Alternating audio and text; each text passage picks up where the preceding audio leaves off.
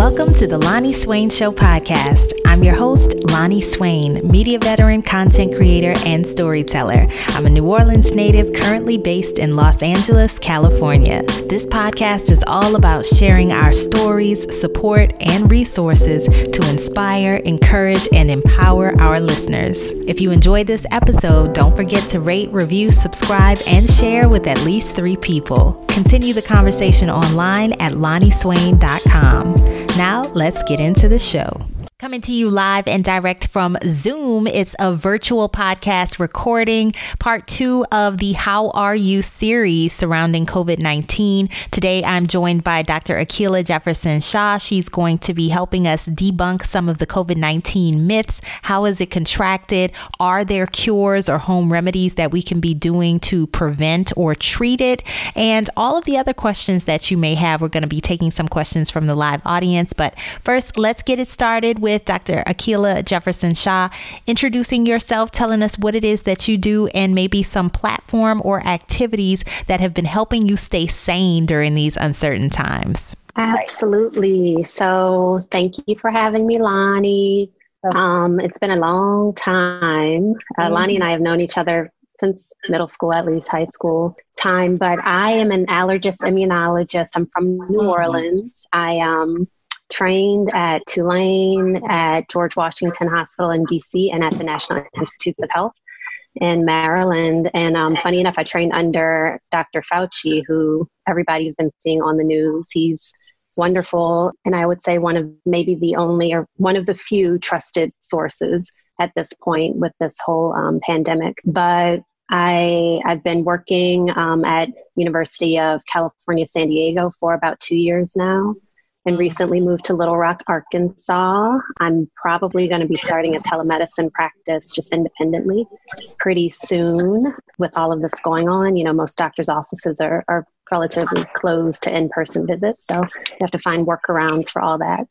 But for the thing that's keeping me sane during this time, I would say Zoom and FaceTime, like all these group chat situations are really helpful because you can't reach out and touch somebody, touch your family, but you can see all of them and you can see them all together, which has been very nice. For sure. We've been talking offline about all of the different sources of information, all of the different videos that people have been coming out with that they've got the cure for coronavirus, for COVID-19. Like one of the popular ones that we talked about is, you know, putting your head over the boiling or steaming water if you think you have been exposed to coronavirus. And the host even mentioned like putting a hair dryer in his nose. Seriously, you know, saying because heat kills coronavirus. How true or beneficial is any of that information? So I would say all of that information is untrue. There's no cure for coronavirus or for COVID-19 specifically. There are several different types of coronaviruses. This one is COVID-19, which is named basically for the year 2019. It's, you know, a novel virus. It started out, we believe, in Wuhan, China, from bats and then through another type of animal and then into humans. But as of today, right now, there are no cures for it. You know, people have been talking about and trying to do different things to mitigate the either your exposure or when you are exposed, trying to decrease kind of like viral replication of the virus once it's already attached to your body. All of these methods really don't seem to work that well as far as home remedies, meaning anything from hair dryers to steaming water to, I've heard like hot tea and holding your breath and all these things. None of those things really work against it. The mechanism behind which doesn't really work. So we know that high heat doesn't necessarily kill it. You know, it can happen in cold places and hot places, humid places, more dry places. We know that it can survive on surfaces for, you know, somewhere from a few hours to in some instances, it seems like a few days if you're not cleaning those surfaces. So things that we know kill are soap and water, antibacterial ointments and creams and hand creams and gels and things of that nature. Alcohol at a certain percentage can kill it. So 60% or above of just kind of rubbing alcohol can kill it. but there's really nothing else kind of from a home remedy standpoint that seems to do it. I won't get into this right this second, but we can talk about kind of other treatments for it. So once you are sick, there are many, many treatments that are kind of being studied now that are a different story, but these home remedies don't really work. Okay. And so now I'm glad that you mentioned the holding your breath thing, because I did see something where it was like, this is how you test if you have a respiratory infection. Hold your breath. And if you don't cough, if you don't do, so that is not accurate. You could in fact be infected or have a respiratory infection, do those things, pass that test in theory, and still be infected, correct? Correct. So with any respiratory virus, some people have more difficulty breathing than others will. Usually if you have issues like asthma or COPD, if you're a smoker, you may be more prone to having these more respiratory driven symptoms. But with COVID-19, we know that many people don't have respiratory symptoms. Some people present just with gastrointestinal upset, so like vomiting, nausea, diarrhea. Some people present with just feeling a little kind of down, malaise, like tired, things like that. So the symptoms are very variable. So kind of in general, just breathing symptoms are one thing that some people have, but even if you don't have that, you could still have the infection. And kind of a step further, if you do have the infection and you do have underlying breathing problems, whether you can hold your breath 10 seconds or 5 seconds or 30 seconds, whatever it is not really an accurate test of how well your lungs are working or how well you're getting oxygen to other parts of your body. That's good to know. Talking about how you get infected, one of the myths or rumors was that it was airborne. Is that true or false? That, I think, is an open question. Right now, we think it is droplet transmission, which basically means respiratory droplets are like when you're talking or you sneeze or you cough, you let out these little pieces of liquid that come out of your mouth or out of your nose, and the virus can live in those little areas, in those wet droplets that can fall onto surfaces, or they can touch another person if you're close enough to the person. Now, there are some studies coming out saying that it's aerosolized, which is basically a much smaller droplet that can travel a farther distance. But that's not the same as airborne. The issue, it's a very technical term. And so I think people think aerosolized and they automatically get into airborne as the mode of transmission, but that doesn't seem to be clear. So airborne, things that we know are airborne are things like tuberculosis, measles is airborne. It can travel really, really, really long distances.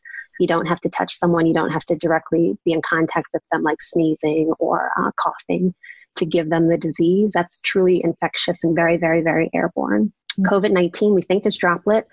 And we are pretty sure it's probably aerosolized, so small droplets. But again, you have to be either touching a surface where those droplets fell and then touching yourself, or you have to be close enough to a person who's transmitting those droplets to you. Okay. And so in that close enough would be within the 6 feet range. So that range that they're telling us to keep. Right. So initially we were saying 3 feet, but now it seems more like 6 feet. There are some studies that in some of the COVID-19 wards in different hospitals, so these are in highly infectious patients who are very, very ill, who are basically letting out a lot of virus. It may be even farther than that, more like 13 feet. Oh, wow. Okay. I think I saw you posted on social media about something saying that certain people who are having more severe reactions maybe have received a larger viral load of infection. So can you kind of explain what that means? When I said that, it was in the context mostly of young people getting sick. So initially when this pandemic started, it was thought that the majority of people who were prone to getting very ill and possibly dying were older people with other types of underlying health conditions like heart disease or COPD or diabetes. But in places like Italy, and then also in France, we started seeing younger people, so people in their 20s, 30s, 40s, and 50s, also getting very, very ill, and in some cases dying.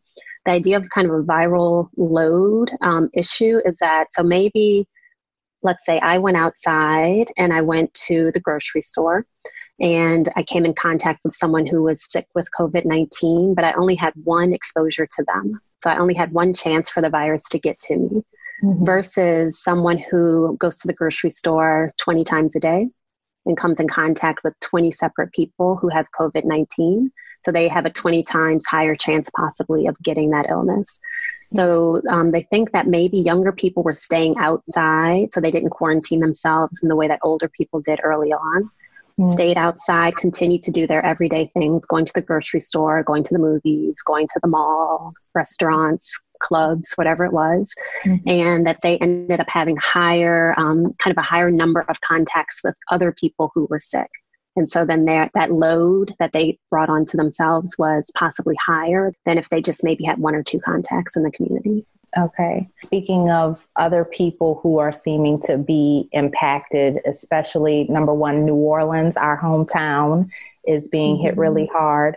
Also the African American community. And I've seen you posting a lot about that as well. Can you share some of the insight as to why that may be that New Orleans is being impacted so drastically compared to other cities per capita, as well as why African Americans are being hit harder? Yeah, so we think part of it is possibly a viral load issue. So in New Orleans specifically, the idea that Mardi Gras may have had something to do with the ability for the virus to spread throughout the community is one thing. So again, if maybe you went to one parade, you maybe would have only come in contact with a few people. But if you went to many parades, like most of us do, then possibly you came in contact with hundreds of people who were potentially ill, who could have gotten you ill.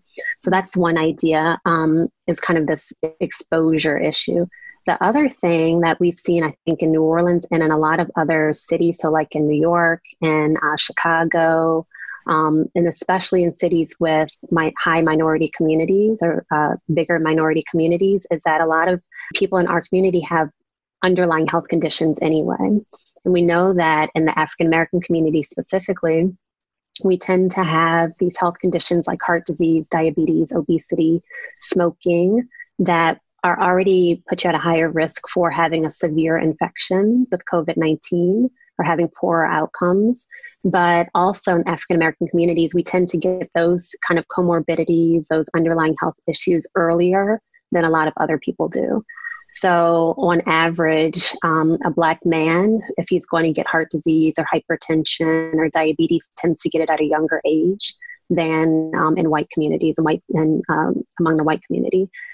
So, there we see in New Orleans and in a lot of these places, it's not only people who are 65 and 70 and 80 who have gotten COVID-19 and gotten very, very ill. It tends to be also people in their 50s and their 40s and sometimes in their 20s and 30s who have underlying health conditions a lot of times, or have underlying health conditions that they're not aware of.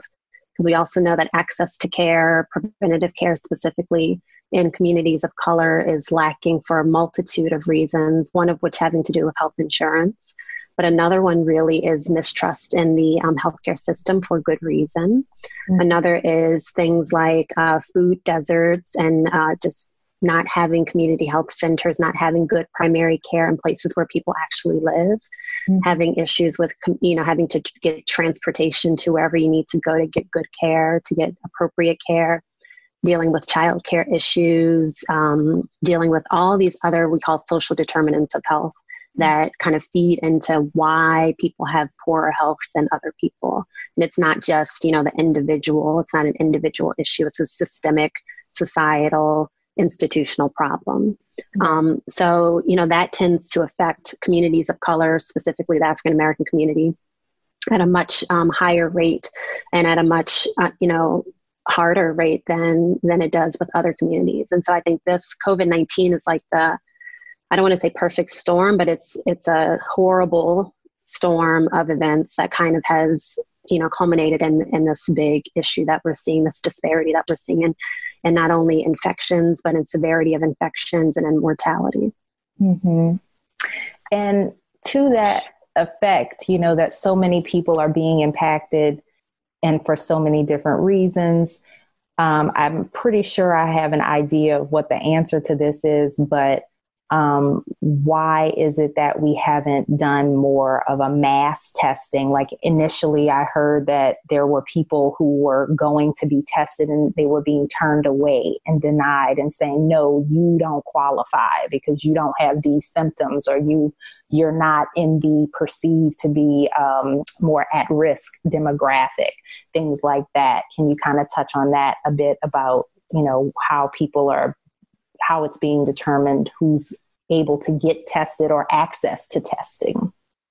Right. I think there are multiple problems there, multiple things that need to be addressed. Number one is early on and now we have a lack of appropriate tests, just period. No matter what community you're in, generally speaking, the United States, we don't have enough tests to go around.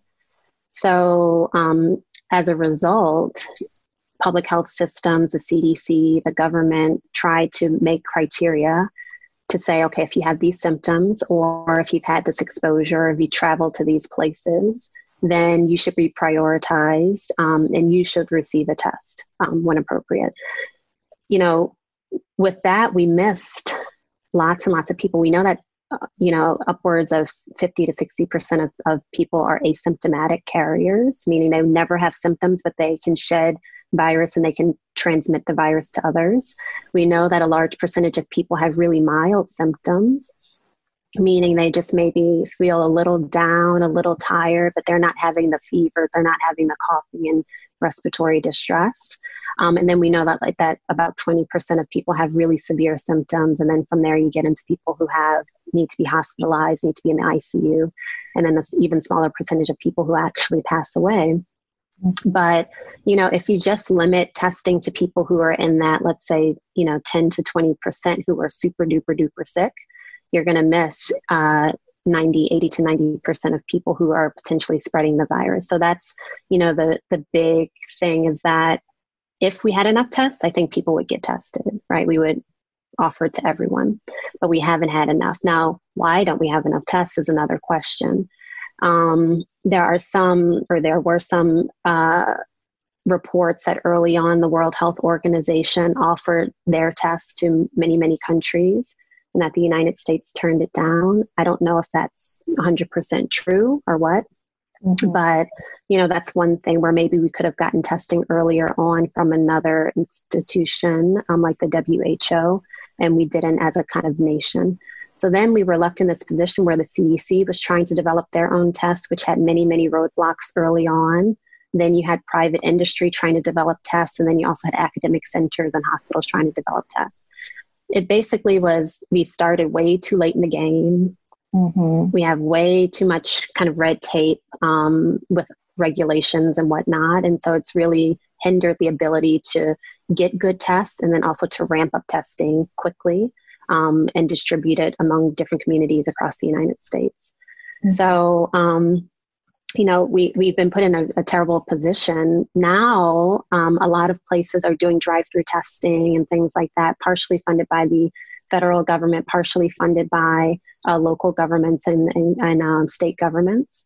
Mm-hmm. And that seems to be working relatively okay. In some places, like in New Orleans, they have lots of drive-through testing, but it's very piecemeal. And I think across the U.S., everything has been kind of piecemeal, so to speak. And so we haven't had a good organized effort to really combat testing so we know who's infected, who's not infected, and then kind of stop the spread of the virus from there. Mm-hmm. And so another thing that I have heard, I personally have not been tested, but from the people that I do know that have been tested, the treatment, if you are not having difficulty breathing or pneumonia symptoms, is simply go home and self-quarantine for 14 days. Is that correct? So there is no medication, prescription, anything that you are given to be treated per se. Right. So treatments, there are no FDA-approved treatments for COVID-19, period. In the hospitals, when people are severely sick, they have multiple treatments that have they're kind of research and it's an experimental in a certain way that have been tried. So you've heard on news reports of like hydroxychloroquine, which is a medication we use for lupus and for malaria. you've heard of. They have different types of monoclonal antibodies, convalescent plasma, some drugs that used to be used for HIV and other viral illnesses that are being repurposed for COVID-19. But all of those things are experimental treatments. And when I say experimental, I mean, we don't know if they truly work or not. We're hopeful that something will work, but we don't really know for sure. So, and that's really only for severely ill people. With most respiratory viruses, so COVID-19, influenza, other types of coronaviruses, the general treatment, if you're not sick, super sick, is to do care at home. And so from that standpoint, it's not all that different from what you would do for most respiratory viruses. This does seem to be more contagious, right? It can have much more severe outcomes than a lot of other viruses. But again, the majority of people have really, really, really mild illness. And as long as they're not spreading it to other community members and to family members, usually they do fine with just supportive care at home. Mm-hmm. So that's been the guidance thus far. Mm-hmm. And so this might be the good segue for what are some of the things that you can do if you feel you have been infected with COVID-19, or what are some of the at-home treatments that do seem to work or that are recommended? Right. So fluids, so drinking water, drinking electrolytes, so things like, Pedialyte and all those sorts of things, Gatorade, Powerade, all that stuff with electrolytes to keep you well hydrated is one thing that you should be doing at home. Lots of patients at home tend to lose their appetite. So making sure that you're actually getting all the nutrients in. If you're not eating, you can't fight infections well, and that's well proven. There have been a lot of questions about vitamins and minerals. So things like vitamin C and zinc and elderberry, someone mentioned earlier, and all those things. It's not clear if any of those help, but I would say there's no harm in taking multivitamins and making sure you're getting good amounts of vitamin C and vitamin D and zinc in your diet. None of that is going to hurt you, and it may help you. But from sort of a scientific data standpoint, there's no good evidence that with COVID-19 specifically, any of those things really help. With other respiratory viruses, there is some data that vitamin C supplementation, zinc supplementation, and vitamin D supplementation do improve outcomes, decrease the length of illness and things like that. And so that may be true of COVID-19. I think we just need to wait for the data to come back. There are many hospitals that are treating people with high doses of those medications. And again, those are in research settings. They're not really kind of things that I would recommend people do at high doses at home at all, or without the advice of a doctor, without the advice of your doctor. So, those are things at home. I have a stash of emergency at home, emergency and airborne. I think that they are okay. They give you amounts of those vitamins and minerals. They're not harmful, we know. Is it a cure? No. Is it going to be 100%? No, but it's not going to hurt you to do those things. And then for symptom relief at home, usually Tylenol is what we're recommending rather than things like ibuprofen and Motrin. If you have a fever or if you have pain, with COVID-19, there was some evidence that using ibuprofen, Motrin, Aleve, things like that may make your outcomes a little bit worse than if you just use Tylenol for fever reduction. That's another thing that we're doing. And those really are the main things. If you have underlying health conditions, you have to make sure you stay on top of all of your normal medications. So if you have hypertension or diabetes, making sure you're taking all those things. If you have underlying respiratory conditions like asthma or COPD, making sure you're taking all of your inhalers as prescribed and staying on top of your regular medications so that all of those underlying conditions are well controlled and you're not at higher risk, hopefully, of having some more severe illness. Mm-hmm. And one of the things that I've seen a lot of people joking about is that this was the worst possible time for this to happen because it's also allergy season.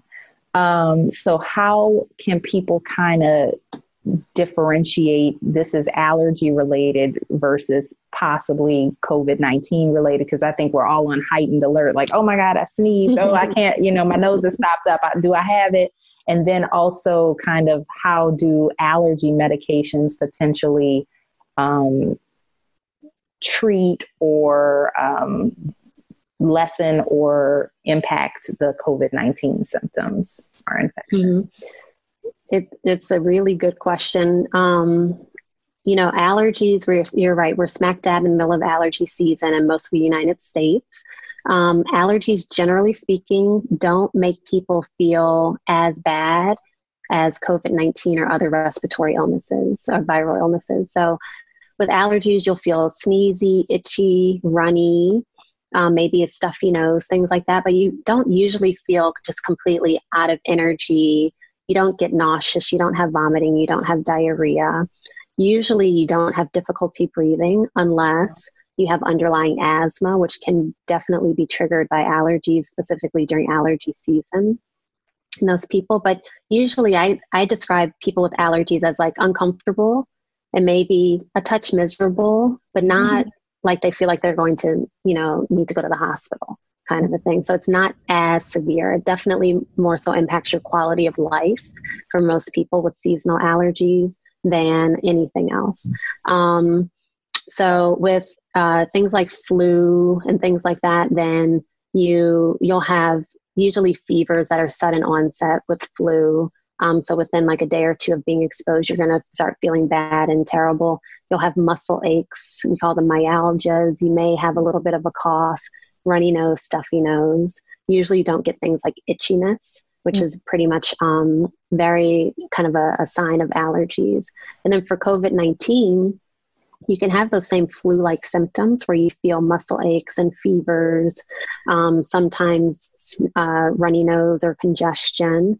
But then really the most alarming thing with COVID-19 so far is the respiratory distress. So coughing and then profound difficulty breathing, where you can't kind of get your breath back. And that's when people need to be in the hospital. That's when they need to have some sort of support for their respiratory system, and evaluation possibly with things like a CT scan or a chest x-ray. And if it's very bad, then more advanced care for that.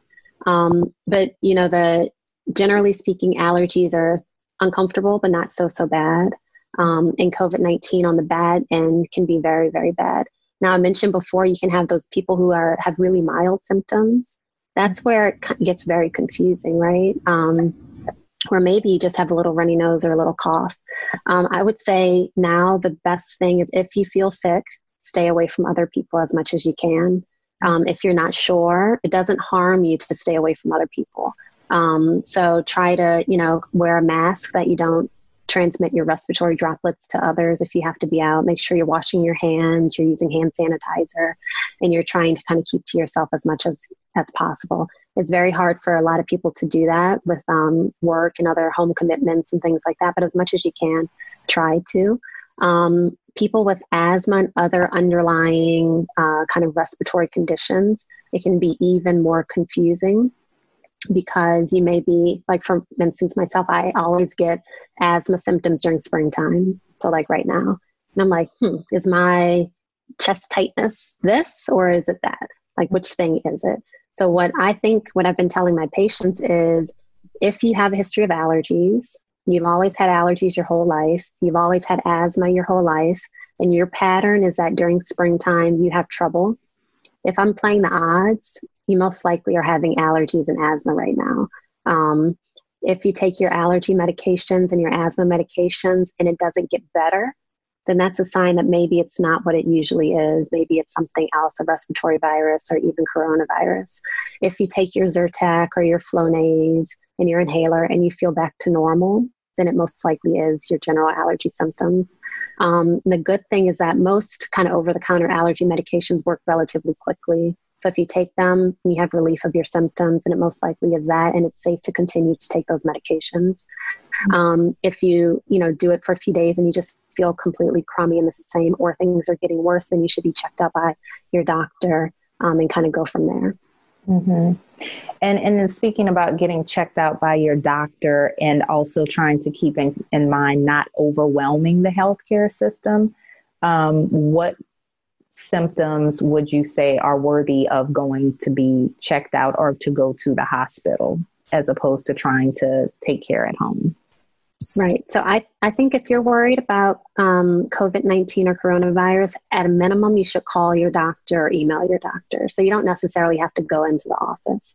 And most primary care, urgent care, and even some emergency rooms now have pretty good telemedicine or telehealth systems set up so that we can triage patients without actually having to see them first.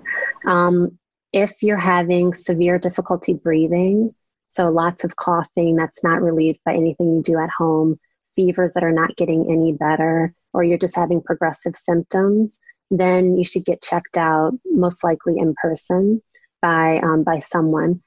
My rule of thumb, usually from my patients, has been let me know before you do any of that stuff.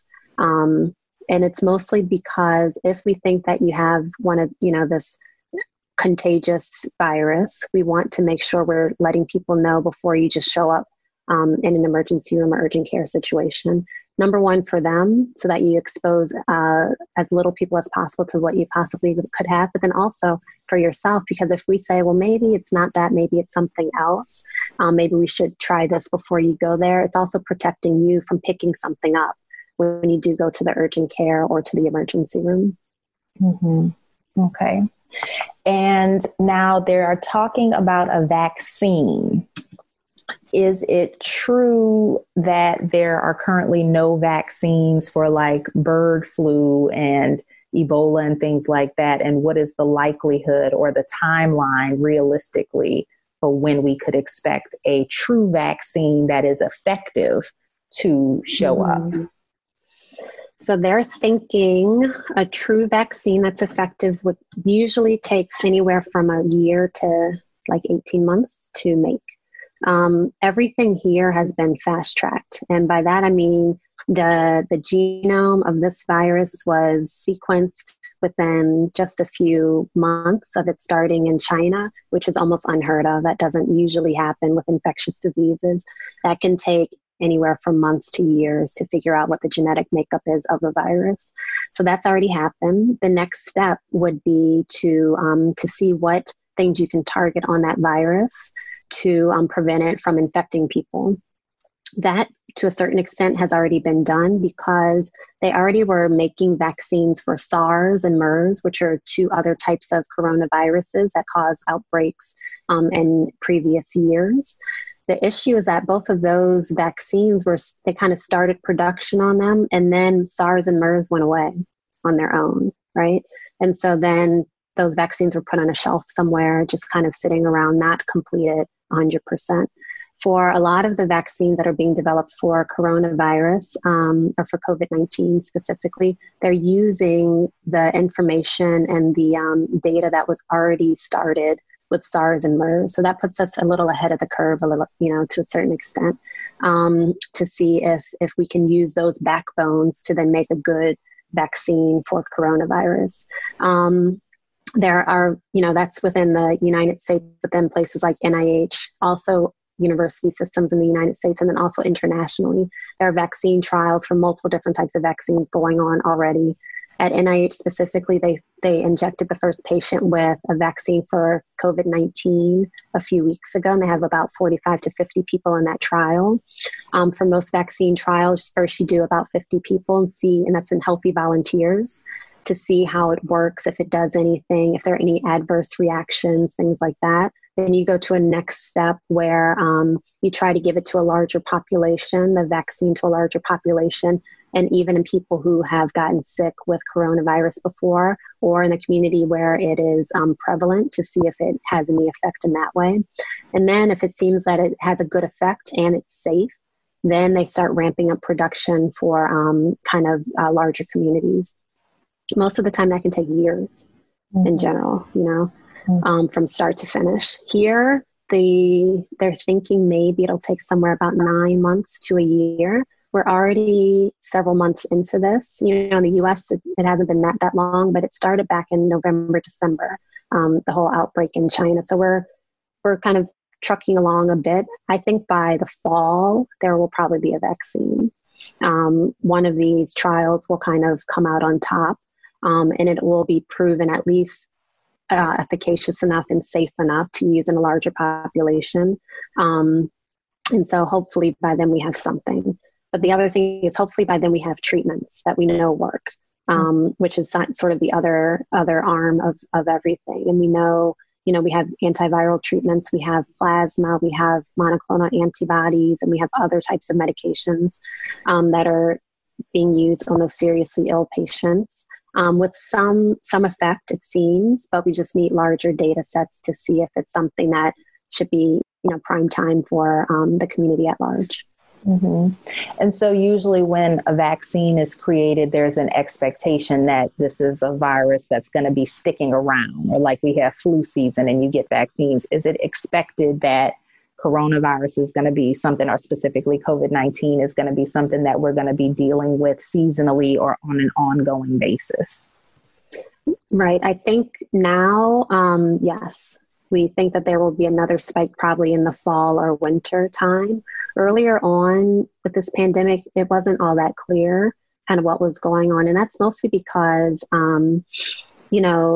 if you're basing COVID-19 on what happened with SARS and MERS, we would expect it to kind of go away, just like those things did. It's been very persistent, partially because it's easily transmitted, partially because it has a kind of a long window. So I mentioned flu. Usually within a few days of being in contact with someone with flu, you get symptoms. With COVID-19, it can take anywhere from like 5 days to a week or even longer for you to develop symptoms once you've already been infected. So it gives it a lot of time to spread around the community before you know that you're even sick. So for all those reasons, it's persistently transmitted throughout the community. And it's very hard to kind of keep a tab on and to kind of stop it in its tracks in that way.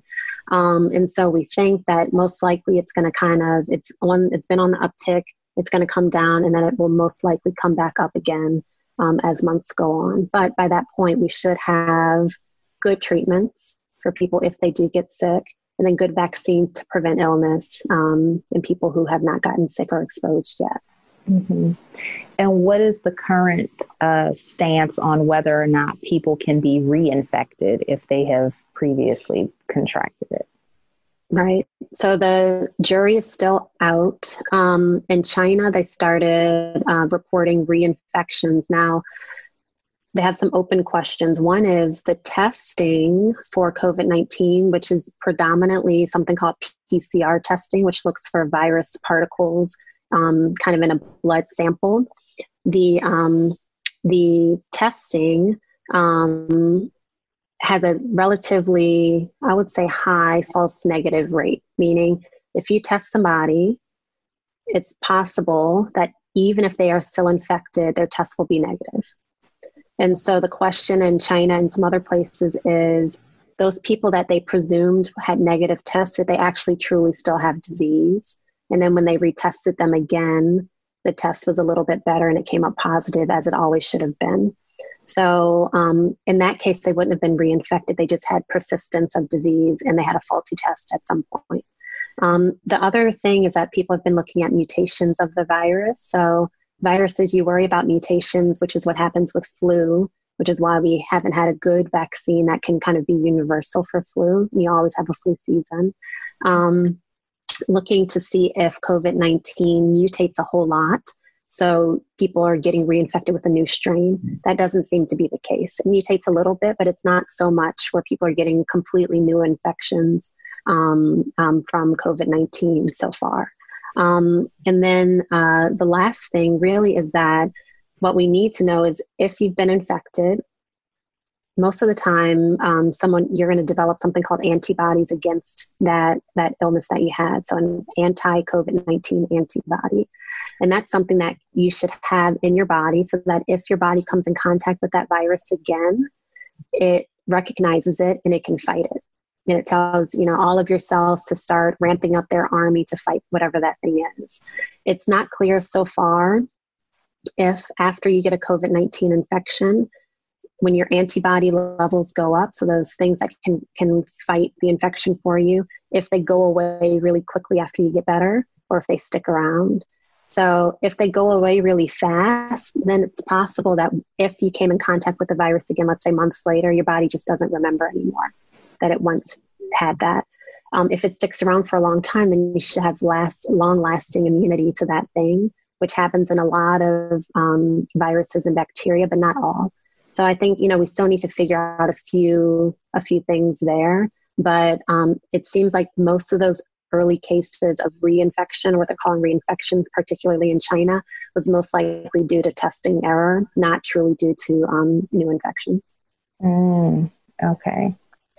And if people are, so I'm about to go to questions. So if you're thinking of a question, start getting it together. If you do not want to ask it yourself, you can private message it to me, or you can submit a message through the chat feature and I can ask it for you. The question I was going to ask for the people who are testing positive and live in a household with other people, what is the best way to kind of self-quarantine in the household? I've read some things about, designate certain cups or certain eating utensils for the infected person, certain things like that. Is there any recommendation that you have for that? Yeah, if possible, designated room, bathroom, cups, utensils, things like that. It's not always possible. If you don't have multiple bedrooms or something like that, then you can't do it. But if you can, that's really the best thing, so that you have your own space and you're not coming in as much contact with people in your home. Making sure you are washing all surfaces with disinfectant sprays and things like Clorox, or with, just soap and water, even to wipe down all those commonly used surfaces, doorknobs, light switches, all those things, that you decrease that contact exposure that you have. And then really, lastly, if you really cannot quarantine away from your family, making sure that everyone's wearing a mask at home or some sort of covering, so that if you have to be kind of in close contact, you don't, again, spread those respiratory droplets kind of from that, person to person who are in really short distance from you. So those would really be the main things. And then again, all the normal, making sure you are, taking your regular medications, you're staying hydrated, all that kind of stuff. Mm-hmm. And one question that I thought of too that can kind of coincide with that, super young children, initially it was perceived that they really weren't contracting it at all. How true is that still believed to be? So we know that kids are carriers of this thing. But again, it's like many other respiratory viruses. Kids carry it, give it to parents and grandparents, and they're the ones who tend to get to have more symptoms and get more sick. There was an idea early on that kids did not get any symptoms at all, and that's not true. We know that there have been children, infants even, who've gotten sick with COVID-19 in the United States specifically. It seems like infants do a little bit worse. Kids who are kind of in the toddler range and early elementary school do a little bit better. And then as they get older, presumably one reason could be because if you're going to have underlying health conditions, they kind of start to show up at that age. So if you're a teenager and you're closer to your 20s, you tend to do a little bit worse, just like anybody else in the community would.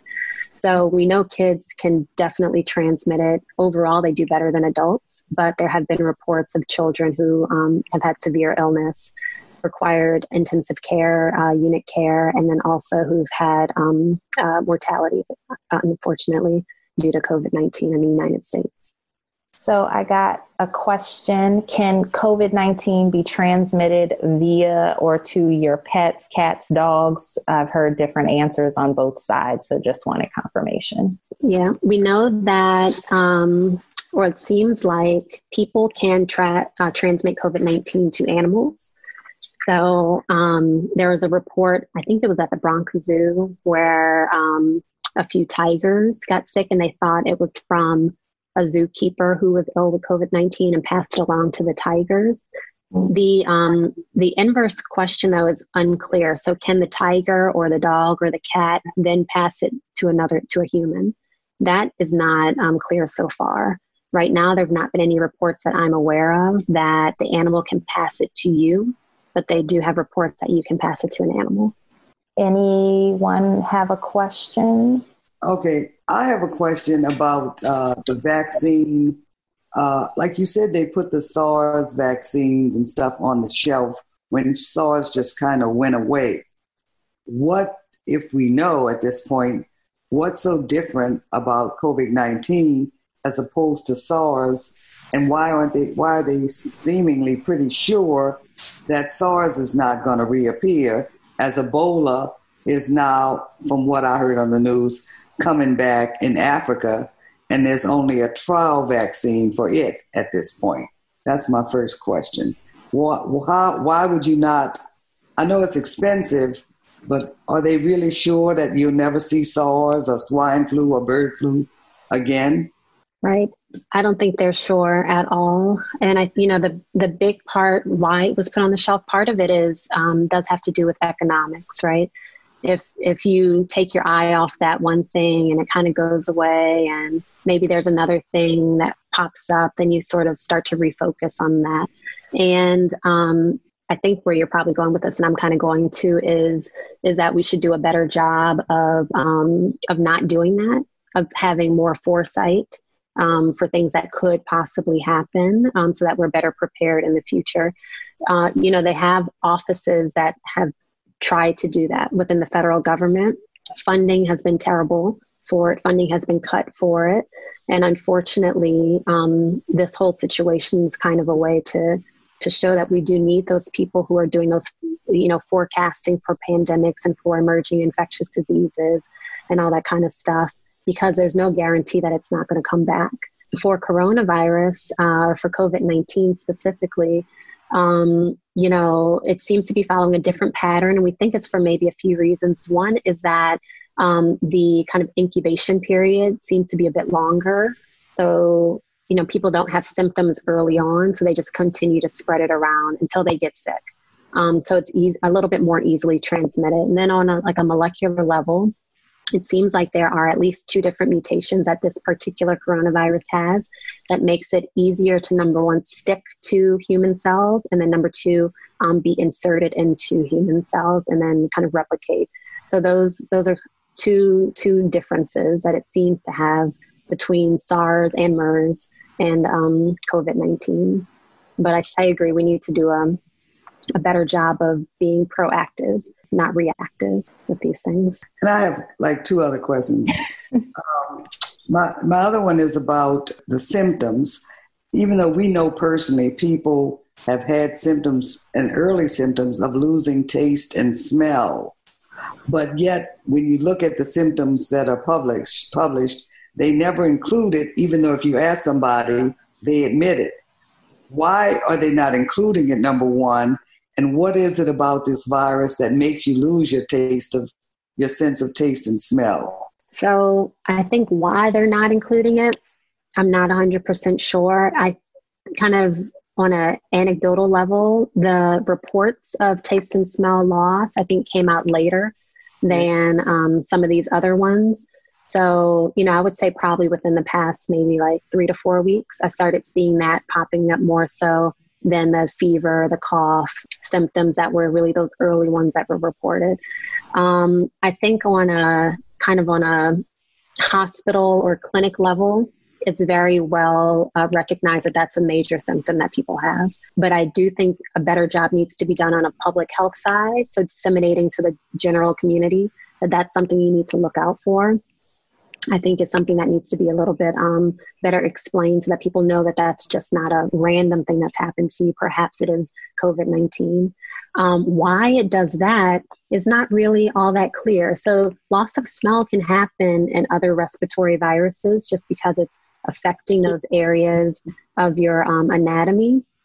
Loss of taste, to be honest, I don't think we really understand all that well. But a lot of times taste and smell go together. So if you lose one, sometimes you'll lose the other simply because of inflammation of those different receptors that you have in your nasal passages.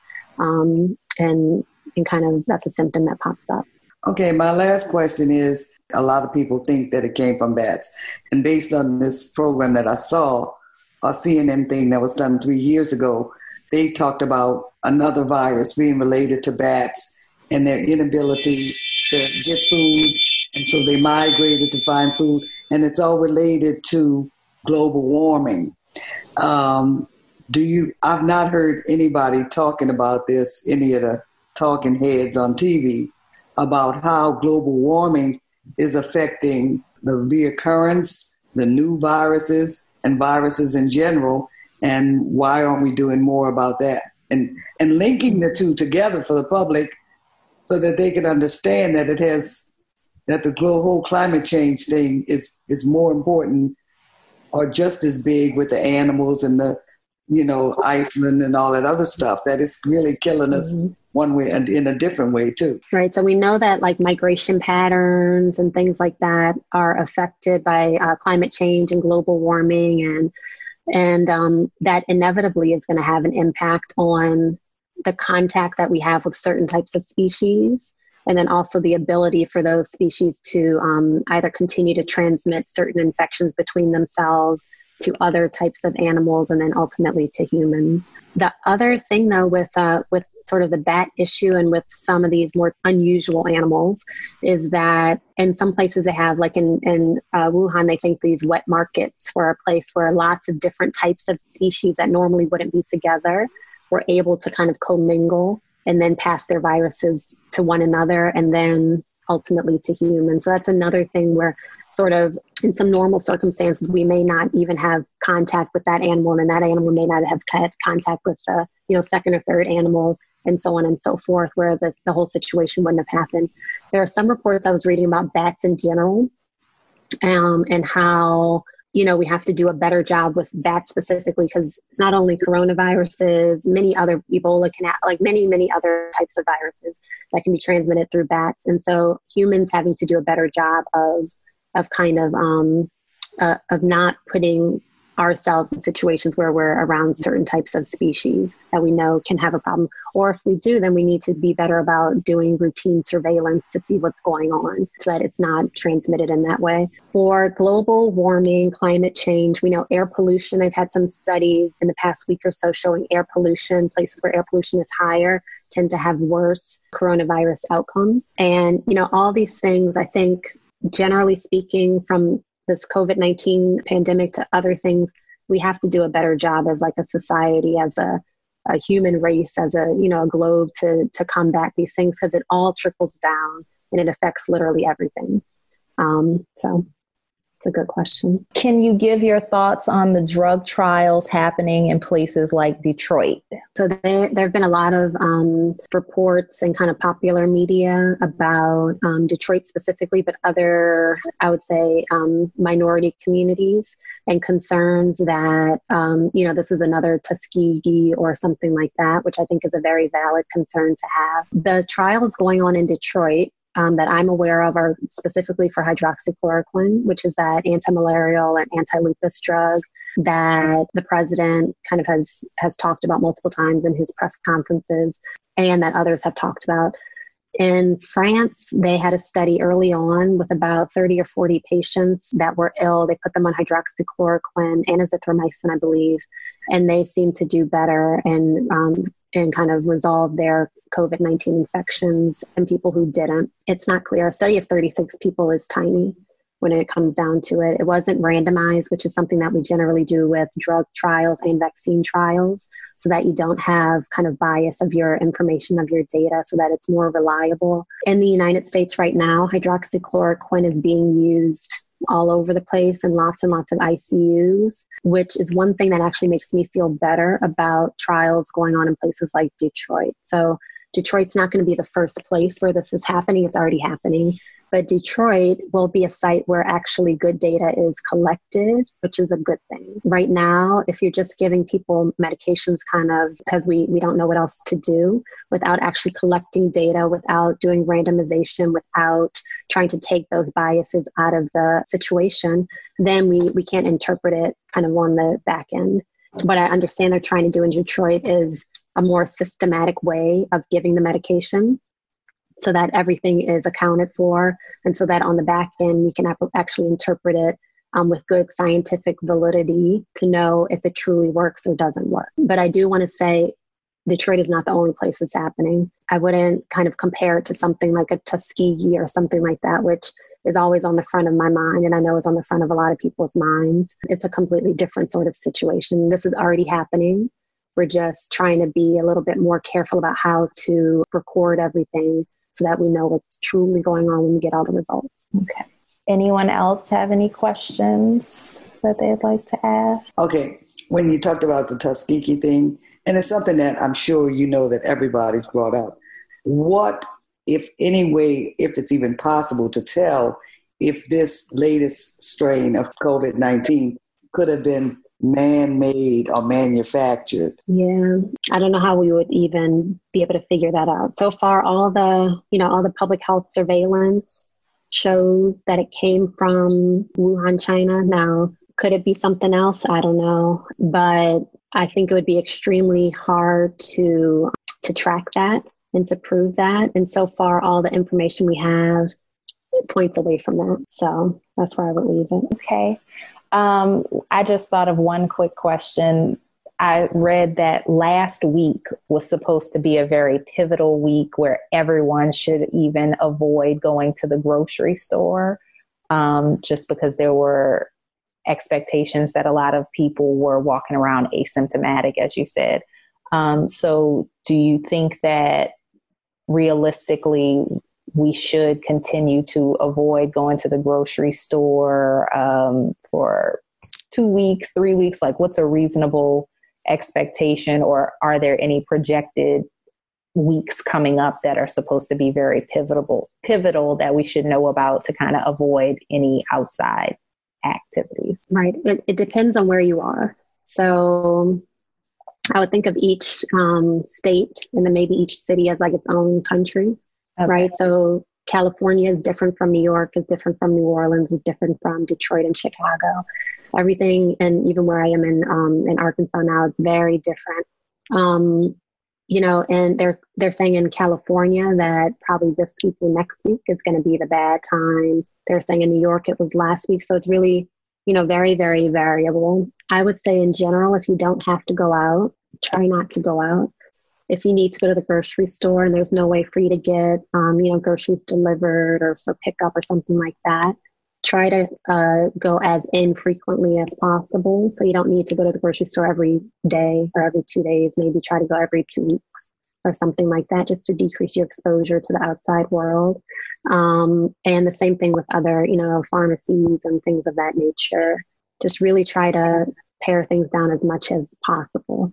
For a lot of people, that's, impossible to do if you still have to go to work, if you're an essential worker and things like that. But if you can stay home, stay home. Mm-hmm. And if you can't stay home, try to, do it as infrequently as humanly possible. Mm-hmm.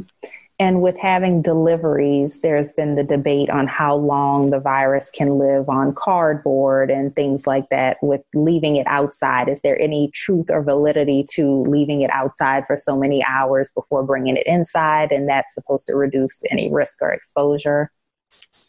Right. So there is some validity to it, but all those studies, or most of those studies, were kind of what we call experimental models. So meaning you take some cardboard, you put the virus on it in the perfect setting, so perfect temperature, perfect everything, and you leave it and you see what happens. They're not really real world situations. So, the temperature has to be a certain way, the wind has to be a certain way. All these things matter to see if the virus can really survive on different surfaces. In general, spraying things down, wiping things down is probably not a bad idea. I don't think you need to keep things outside for days and days and days to kill the virus, but doing it for a reasonable time, a few hours, a day or so, and then taking it in after that. And I would say the same for groceries, just wiping stuff down just to be 100% safe, or as safe as possible, maybe not 100%.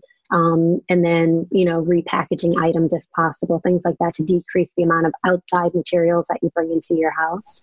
And that even goes with your shoes, with all that kind of stuff. Just, spray it down with Lysol, wipe it down with Clorox wipes, whatever it is, to decrease your exposures as much as possible. Perfect. One last time, anybody else have questions before we wrap up? My only, it's like a personal, just her feelings. When the president was talking about his instinct, which we know that's bullshit, because he has no instinct. But from a professional opinion, like, I'm telling people, make masks, because we're going to be masked up for the rest of our lives. We're going to have masks to go with all of our outfits. And I'm thinking, it's going to come back in the fall, and then we'll just start it all over again. What is your instincts, or what is your professional opinion about, are we going to ever get to the other side of this, and be completely, and go back to what we knew as normal? Or is this mask and gloves and social distancing is kind of going to be our new normal for a long, long time, if not forever? I think life will be different going forward for sure. I don't think we're going to be, having to wear masks and gloves kind of going, forever and ever and ever. I do. And that's for a few reasons. One is that I feel very confident that good vaccines and good treatments will come out of this. If there was no way that we could have a vaccine or a treatment, then the only way to survive would be to always have a mask and always have gloves and to stay away from people. But I don't think that that's going to be the reality. I think we'll have good options for all those things. And that will decrease our need or the necessity for us to be strictly isolated or to quarantine ourselves or to continue social distancing to such a degree that we are now. There's one thing Dr. Fauci put on the news maybe last week or so, and he said that he doesn't think Americans will shake hands again. And that's an interesting thought, and it's possible, right? It's possible that we'll come up with other ways to greet each other. And I think time will tell. Wakanda forever. But time will tell, what the appropriate way to do. But I don't think it's going to be as extreme as things are now, where everyone needs to wear a face covering, everybody needs to wear gloves and all that kind of stuff. And on the topic of gloves, actually, I would say in general, gloves are okay to use, but really the big thing is soap and water, washing your hands, and hand sanitizer. With gloves, I think we get this false sense of security. We start touching more things than we otherwise would touch, and you're just spreading. So just wash your hands, use hand sanitizer. Gloves, if you are in a situation where it's really very sketchy, but in general, you probably don't need them. The face coverings, I think everyone should use them, and clearly everybody can't have the most sophisticated kind of mask situation, like they have in the intensive care units and things like that, which would really be the gold standard type of mask to with a lot of certainty filter out this virus from the air. But a mask and a face covering is better than no face covering. Mm-hmm. And I think we just need to do what we can do to protect ourselves and protect our families. And I think the scientific machine is chugging along, and it's going at a faster speed than I've ever seen it go. We're getting new scientific articles out every week on COVID-19, new data out every week, and people are just working constantly trying to get this vaccine underway and to get these medications underway so that we have good options for people that work and that are safe and won't do more harm than good, which is kind of, I think, what most of us want. We have another question. Yeah. Okay, wonderful. Hi, everybody. I know that we need to either leave our shoes outside or leave them inside the doorway, spray them when we come in. If we have only been out walking and not have been like to the grocery store, before we were coming in, taking our clothes off, throwing them in the washing machine and washing them. If we have not been to the grocery store and have only been out walking, do we need to take these clothes off and wash them, or can we keep them on? It's a good question. So it's inside clothes versus outside clothes, the great debate. But I, in general, would say if you have not been in contact with crowds of people or a lot of people, you probably don't need to be as strict with that. So for instance, I walk my dogs and I don't see anybody at all. And I don't necessarily, change everything when I come inside. And I think that's probably okay to do. Your shoes, I think no matter where you're walking, just leave them at the door and spray them down, because you just never know. Shoes can track so much stuff inside of a home, whether it's something like COVID-19 or other things. And that's, I think, pretty well established. But for clothes, there's no good, indication that just being out in the air in the environment without other people around is going to put this virus on your clothes, and then you need to really be aggressive with changing and things like that. I have a follow-up, if it's okay. Of course. If we're just walking in our community, should we wear a mask? And we're not coming into contact with anyone. I would have a mask on your person just in case. So I think if there's nobody around, just like if you're in your backyard, for instance, you don't need to wear a mask. But if you're walking, you may inevitably come in contact with a neighbor or somebody that you're not expecting to see. And I would have a mask, in your pocket or something like that, just in case that situation arises. Thank you.